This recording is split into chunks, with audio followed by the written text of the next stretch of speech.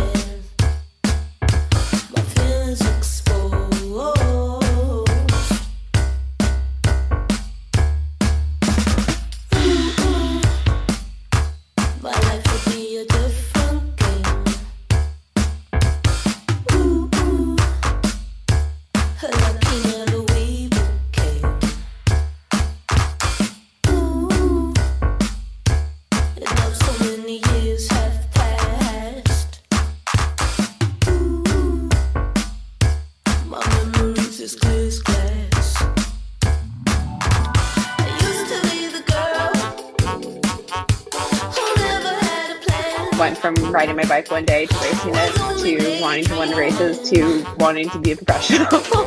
And after about 2 years, I signed a pro contract, or 2.5 years. And then that's what led me to Europe. So yeah, it was a bit of a turning point in my career. Like I had kind of a cushy job in venture capital and then left it to go pro cycle in Europe. But it was hands down the best decision I've made in a really long time and no regrets. What allowed you to make that transition in your mind or flip that switch from making biking a hobby to more of a career? I would say there were two things. The first was I started getting results in cycling. So it wasn't just, oh, this is something that I do for fun. It was, oh, this is something I can actually be good at. And I'd gotten local results at races in the US. And then in the fall, I went to Europe, but I was still working half-time when I went to Europe. And I did well in my first European race block. And so then when I came back, I was like, okay, well, if I could dedicate myself full time and not be on Zoom calls till midnight, maybe I could give myself more. So I was actually waking up at 6 a.m., going to races, coming back, working on Zoom calls for, 5 or 6 hours, and then going to bed at midnight, waking up and doing it all over again. So it was pretty stressful. And I just did decently well. And I was like, okay, well, if I could dedicate myself, I would do even better. So I think it was validation that I could actually build a bit of a career doing this. And then the second thing for me was pro cycling doesn't pay a lot. So I needed to make sure that I had the financial stability before I made the jump. And so I wanted to make sure that I had, enough savings for my job and that I left feeling comfortable with the decision. So I think it was the two factors, like everything kind of came together at the same time. I'd been working for 4 years, so I had some savings. And then that was when I started to get some international results. And so those were the two biggest factors. But it wasn't easy. I mean, I had, a really great career that I really enjoyed and I really liked the people I was working with. And there were a lot of opportunities in front of me on the work side. So I think intellectually it was hard to make the choice because no one in the US really follows road cycling. And they were like, what are you doing? You're leaving your cushy job. But it felt like what I wanted to do. And so I really had to listen to that. And I think for a lot of my life, I've kind of always done the thought exercise a little bit too deeply and not listened too hard to what do I really feel and want to do.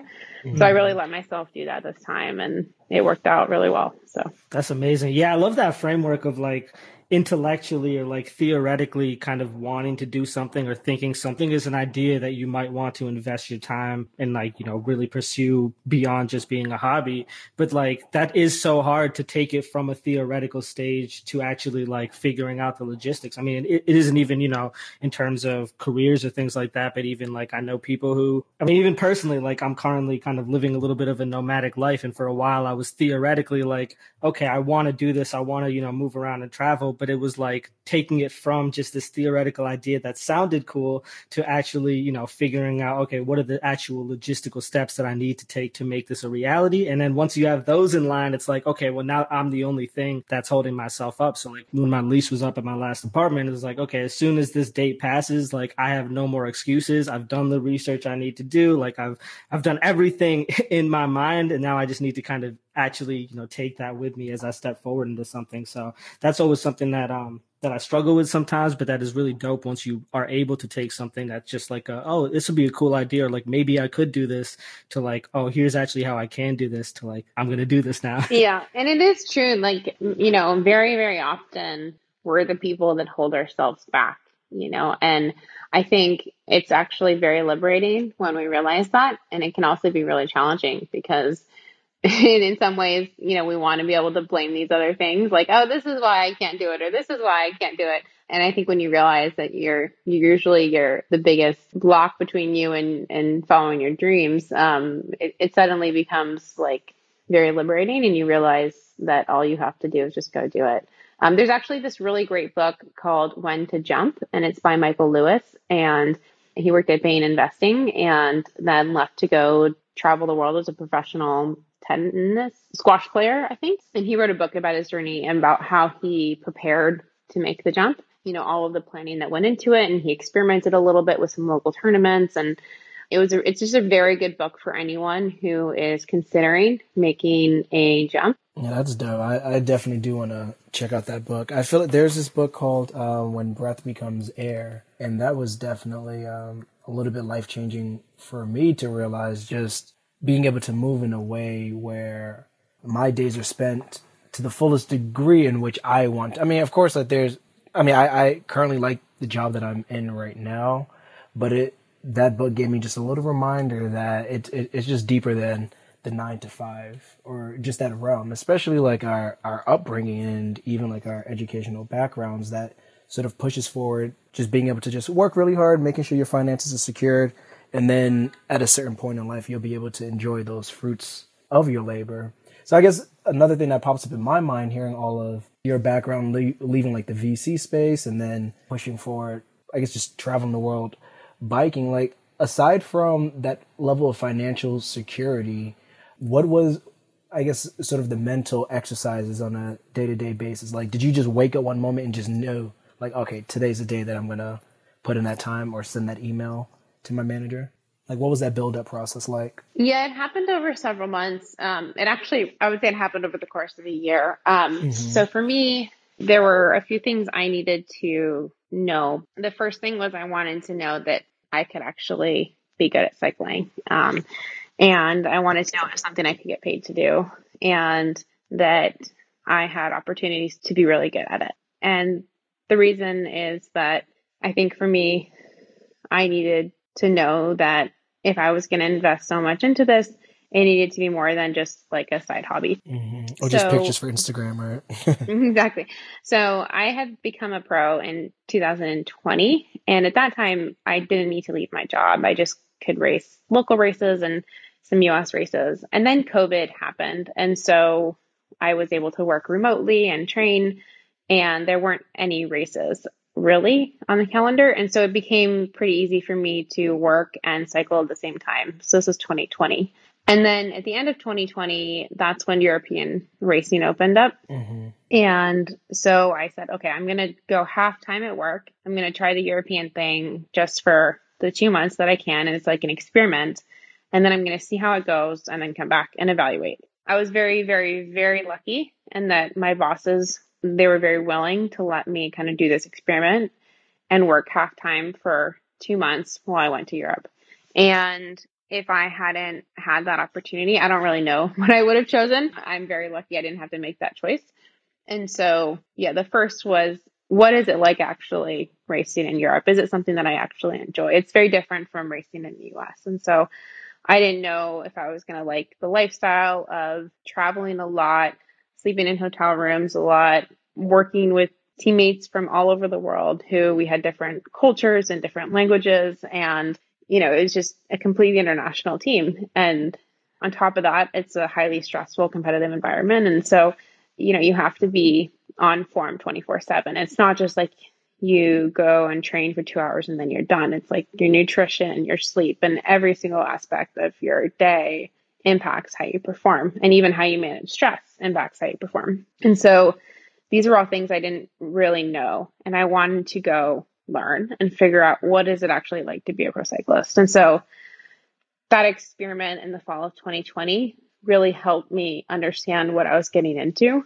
and having that confidence of just knowing what it was really helped me make my decision, because it reduced a lot of the unknowns. And I think anytime you're making a big leap, the more you can reduce some of the unknowns, the less anxiety and fear you're going to have about making that decision. Mm-hmm. So that was the first thing. The second thing was, I wanted to have a conversation with my bosses, because I was the only non-partner at my firm, at the investing firm I was at. And I wanted to make sure that I was leaving on good terms with them and that I maintained a good relationship with them. And I didn't want to leave them hanging. Like, I didn't want to just go in one day and say, hey, by the way, I'm quitting. I'm going to go be a pro cyclist. So it was part of an ongoing conversation I had with them, which is, hey, I am really thinking seriously about this professional cycling, and I really want to pursue it. I also really enjoy my job. I don't know how they're going to conflict. And so I had a very, very open dialogue with my bosses about the process. And I didn't want to leave them until I knew for certain that I wanted to leave. But I also didn't want to wait until the last minute to let them know that this was on my mind. And so, having them involved in the process was something that was really fortunate for me. It was something that I was very intentional about, but the way that they expressed their gratitude for my honesty by reciprocating it with their support and, trying to make it work as long as it could. And then when it became clear that I couldn't do both, that's when we had, the hard conversation. But they gave me the freedom to really explore that. And that made all the difference. That's awesome. Yeah, I feel like the external support is like so key. And it's like even beyond the external support of, those in your circle who are actually affected by your decision, giving you the freedom to explore it. It's like you mentioned a book earlier, Eric mentioned a book earlier. Like, I feel like even just kind of seeing examples of other people out there who do take risks can go such a long way in terms of, letting people see that they also can then take risks. Like, I think that's such a, that visibility and like that support system that comes, like a lot of times we feel like we're making these decisions. There are decisions that we're making about our lives. So we think that we're making them in isolation, or like we feel like, it's all up to us. But at the and to a certain extent, it obviously is. But at the same time, having that support circle around you, or even just like looking to other examples of people who are doing similar things or taking similar risks, like that is all part of what goes into you making the final decision, or you making a change in your lifestyle. So that's amazing that you were able to get some of that external support to give you the freedom to explore it before you really committed to changing your life in that way. Yes, definitely. And I think, the more stories you hear of people who have been successful taking a leap and taking a risk, the more conviction you have that things will work out. And I think, especially if you followed like a pretty traditional path in your life, you can, it's very easy to think, oh, if I stray from this path, then, things will fall apart. Or if you haven't surrounded yourself by a lot of people who've strayed from the path and things have worked out, then you don't really know that it's okay. And so for me, it was really important to surround myself with people who had taken risks and who had done something different. And again, this was, I was very fortunate in that I worked in venture capital. So I was surrounded by entrepreneurs who had left their jobs and given up high salaries to go start companies and put their entire careers at risk to go start something which had a 90% chance of failure. And so being around people who had done what I wanted to do and who had taken those kinds of risks was really inspiring for me. And I think a huge reason why I was able to do so myself. And my parents had also, they graduated college and they moved to Alaska before the days of email and cell phones. And so I think, having them as role models who are, they also had taken risks in their life. They'd gone up and moved to a place that was very far away and made it work. And, they had a beautiful family and have happy lives. And so I think the more you hear stories about artists or musicians or entrepreneurs or people who've taken non-traditional paths and been successful, I think the more conviction you can have in doing that yourself. And I think the biggest takeaway for me from that is like, I like to say there's not necessarily successful careers. There's just successful people who will figure out how to be successful at whatever they do. And that's why there's successful artists and successful musicians and successful writers and poets and all of these careers where you hear like, oh, you can't make it in the, XYZ industry. And yet there's successful people all the time that make it in that industry. And it's because you just have very dedicated, smart, and ambitious people who figure out a way to make it work. And I think if you can take that mindset, you can be successful at whatever it is. And you just have to commit and be willing to take the risk. And I think things will work out if you're willing to push through some of the self-doubt that's inevitable along the way. And surround yourself by people who believe in you. And, you have to believe in yourself too during those really hard times. Totally. Well, okay, this feels like a good place to pause since we're talking about believing in yourself. So let's identify who yourself is. So let's pause and do some introductions. So what's up, y'all? Welcome back to You Free, our communal podcast. You got me, Azim, on the line. You've heard Eric's voice. And who are we speaking with today? Hi, my name is Kristen. I am a professional cyclist for Team Tipico Silicon Valley Bank. I am originally from Alaska, so was born and raised one of 5 kids, so from a very big family. I love the outdoors, and I went to high school and college on the East Coast and picked up cycling when I moved to New York City, and that became from my hobby into my career. Awesome. I'm really curious to hear, about, because you mentioned Alaska and you mentioned being, outdoorsy, and like that's definitely a quality that comes to mind as I think back of you back in the day. It was interesting because when I saw that you were, now cycling, I was like, well, I didn't know she cycled, but that also makes perfect sense because I knew you, rode and swam and like did all these other activities and, have a competitive nature and whatnot and those things. So it made total sense to me. But like, do you think that's like a very clear link from having grown up in Alaska to you being so into some of these outdoor activities? Yes, definitely. I mean, I think growing up in Alaska, I spent a lot of time in the outdoors, whether that was hiking or fishing or kayaking or doing any kind of outdoor activity. And so for me, being in the outdoors is my sense of feeling at home. And I could be in the outdoors in Italy or France or Germany or Africa or Asia. But if I'm outside, I have the wind on my face, like that to me is a sense of home. And so that's definitely something I grew up with. And it's something I get through cycling. I would say the second thing is that when you grow up in a really small town, you don't spend your weekends visiting museums or going to operas or doing a lot of things that someone who grows up in New York City might do. The big activity that kids do is sports. And so after school, growing up, it was always I would go to swimming or I would go to soccer practice. And so I think part of it is just being from a small town and having sports be the main activity that young kids do. There's also a lot of art and other things in my town, but my parents had always put us into sports. So I think the convergence of athleticism and the outdoors both played a role, particularly because when I moved to New York City, a lot of people, they go to gyms, they go to spin class, they get an Equinox membership or a ClassPass membership, and that's how they fulfill their fitness needs.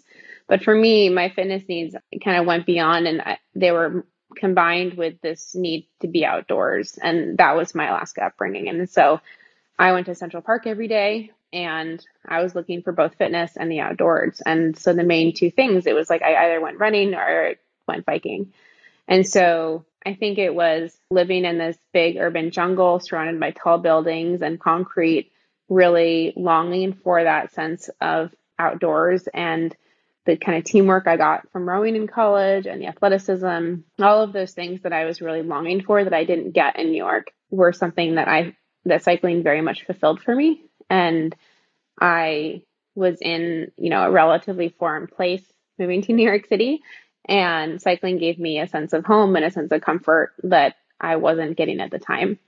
So in some ways, I would say New York City really expanded my horizons, and cycling allowed me to kind of keep my roots as well. And so part of the reason I love New York is that I was able to do both while I was there. I was able to explore kind of new parts of myself and maintain the core parts of my identity. And I think if I hadn't discovered cycling, it would have been a really hard transition for me in a very new place. So that was another lesson I learned. Just like anytime you're transplanting yourself into a new environment, I think it's important to embrace all the novelty and explore different parts of yourself, but also to maintain that sense of home, whatever home is for you, because it really keeps you grounded and prevents some of that homesickness or loneliness that you might otherwise get. Yeah, I really like that. There's times in which like I'm still understanding and assessing what makes me feel at home, because being raised in New York City, there's just so much that's happening consistently where I don't even get really a time and a moment to think, but I do get those opportunities whenever I'm like running on the treadmill, or whenever I'm honestly just like silent around some friends over a dinner table. So it's like experiencing a place like Alaska where you are spending most of your time outdoors or doing a lot of these physical activities, and then going to New York where there's just that hustle and bustle and that rat race, and being able to also take your mind and your body outside of that. That's extremely impressive. What it makes me think is that you're also able to just tap into this flow state where you're able to put your environment aside and really zone into what you're doing. Yeah, and I think it's important to know how to take your home with you, whatever home is to you. Or, you can't always change your environment. Sometimes you can. And so what is it that makes you feel at home or makes you feel grounded? And how can you build that into the environment that you're in or create it? And so someone from New York City who might get put in a really rural place, maybe they miss the hustle and bustle. And so, or maybe they miss the intellectual diversity. And so I think you can find ways to build that into wherever you are in the world. The most important step is just figuring out what it is that makes you feel at home. And I think once people understand what makes them feel grounded, it's a lot easier to travel and change your surroundings and explore new things, because you don't feel alone, and it's a lot safer. And, one thing for me when I went to Europe was I really wanted to make sure that I called a really close friend or family member every single night when I was there, because to me, that was also really important, is community. And I didn't have a community when I went to Europe. I had my team, but they were still foreign to me in a sense. And so being able to call home and remind myself, I have this community of people back home who love me, who I can go back to, who are supporting me. That was a really big thing for me. And so I was able to thrive in Europe because I was able to bring home with me. And when I say bring home, I mean, I had my cell phone, and so I could call home every day. And even though I wasn't there with these people, I still felt like they were a big part of my life. And, I could thank, some of the experiences in my life that, transplanting from Alaska to boarding school at age 14, was another instance where I had to develop a sense of home away from home. And I think the more you do that, the more comfortable you feel putting yourself out of your comfort zone, because you can bring senses of comfort with you. Totally. It makes me think too about when we think about growth or evolution, like in a personal context, it really is really having these innate values or qualities or passions that you have, and then having that guide you, but then understanding that can then translate in different ways, right? So it's like for you to now be a professional cyclist, but also that not necessarily being something that you really tapped into until you were in New York. That's like a new thing, but at the same time, it's totally guided by all of these qualities and like loves that you have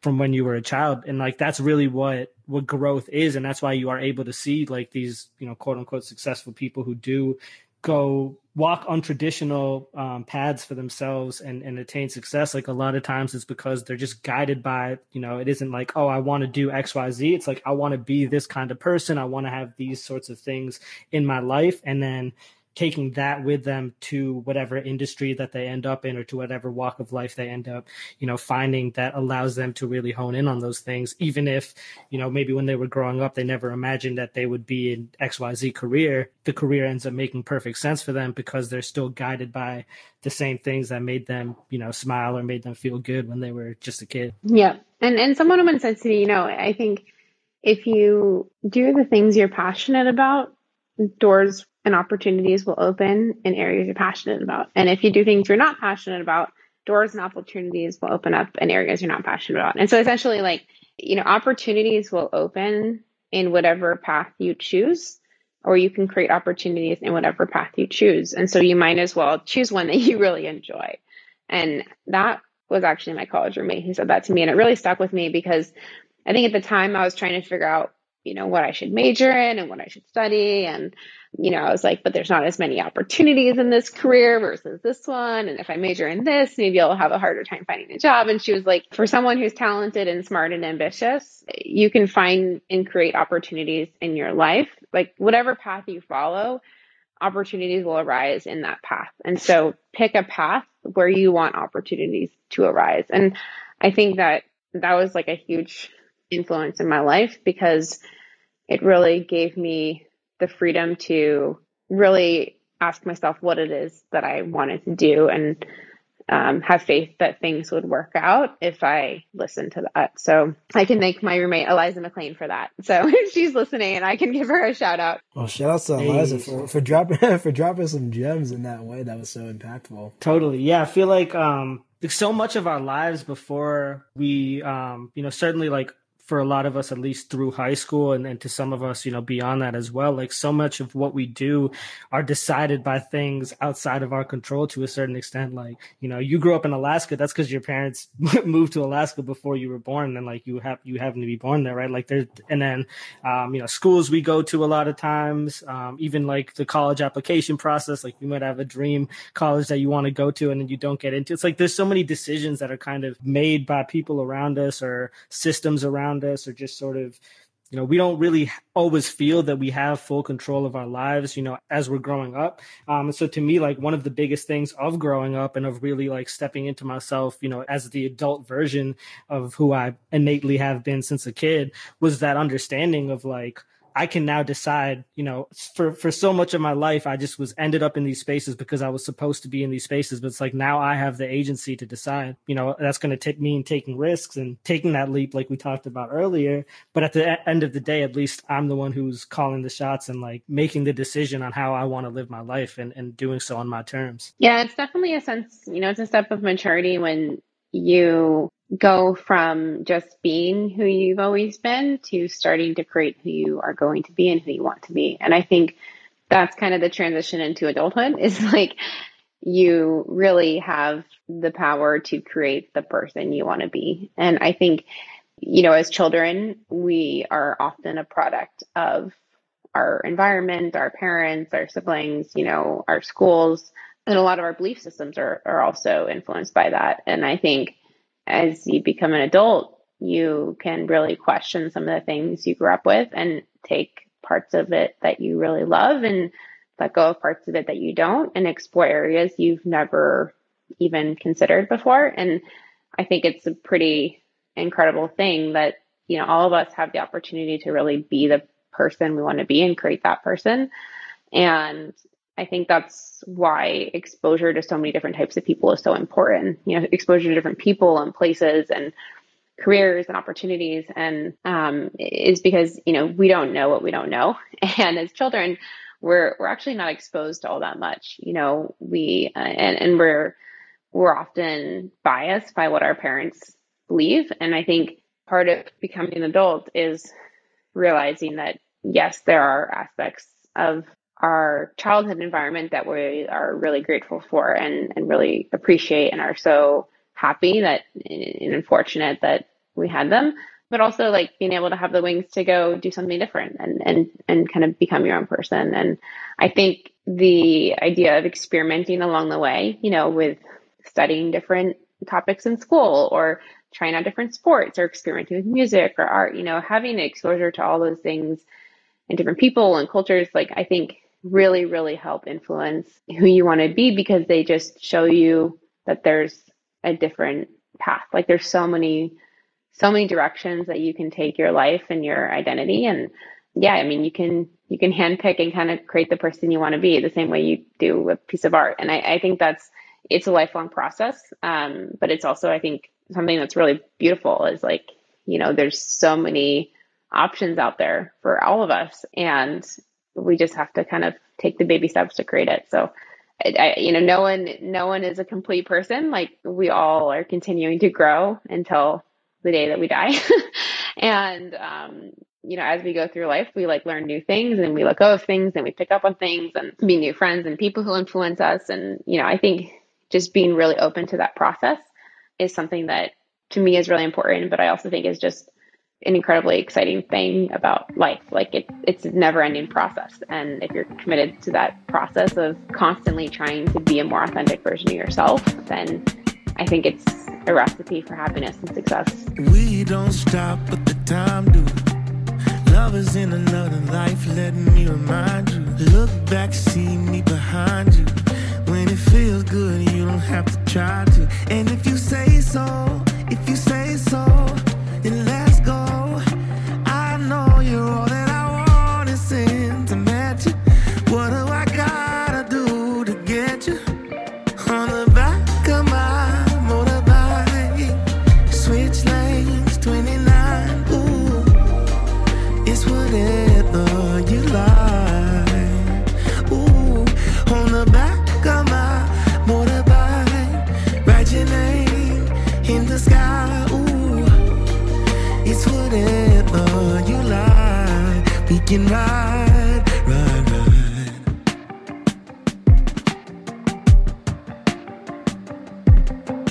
Girl, go ahead and leave the keys on the dresser. You ain't gonna need them tonight. You're hotter than the desert, no need, no pressure. I just wanna make you feel right. And if you say so, then let's go. I know you're all that I want is sentimental. What do I gotta do to get you? On the back of my motorbike, switch lanes, 29, ooh. It's whatever you like, ooh. On the back of my motorbike, write your name in the sky, ooh. It's whatever you like. We can ride, ride, ride.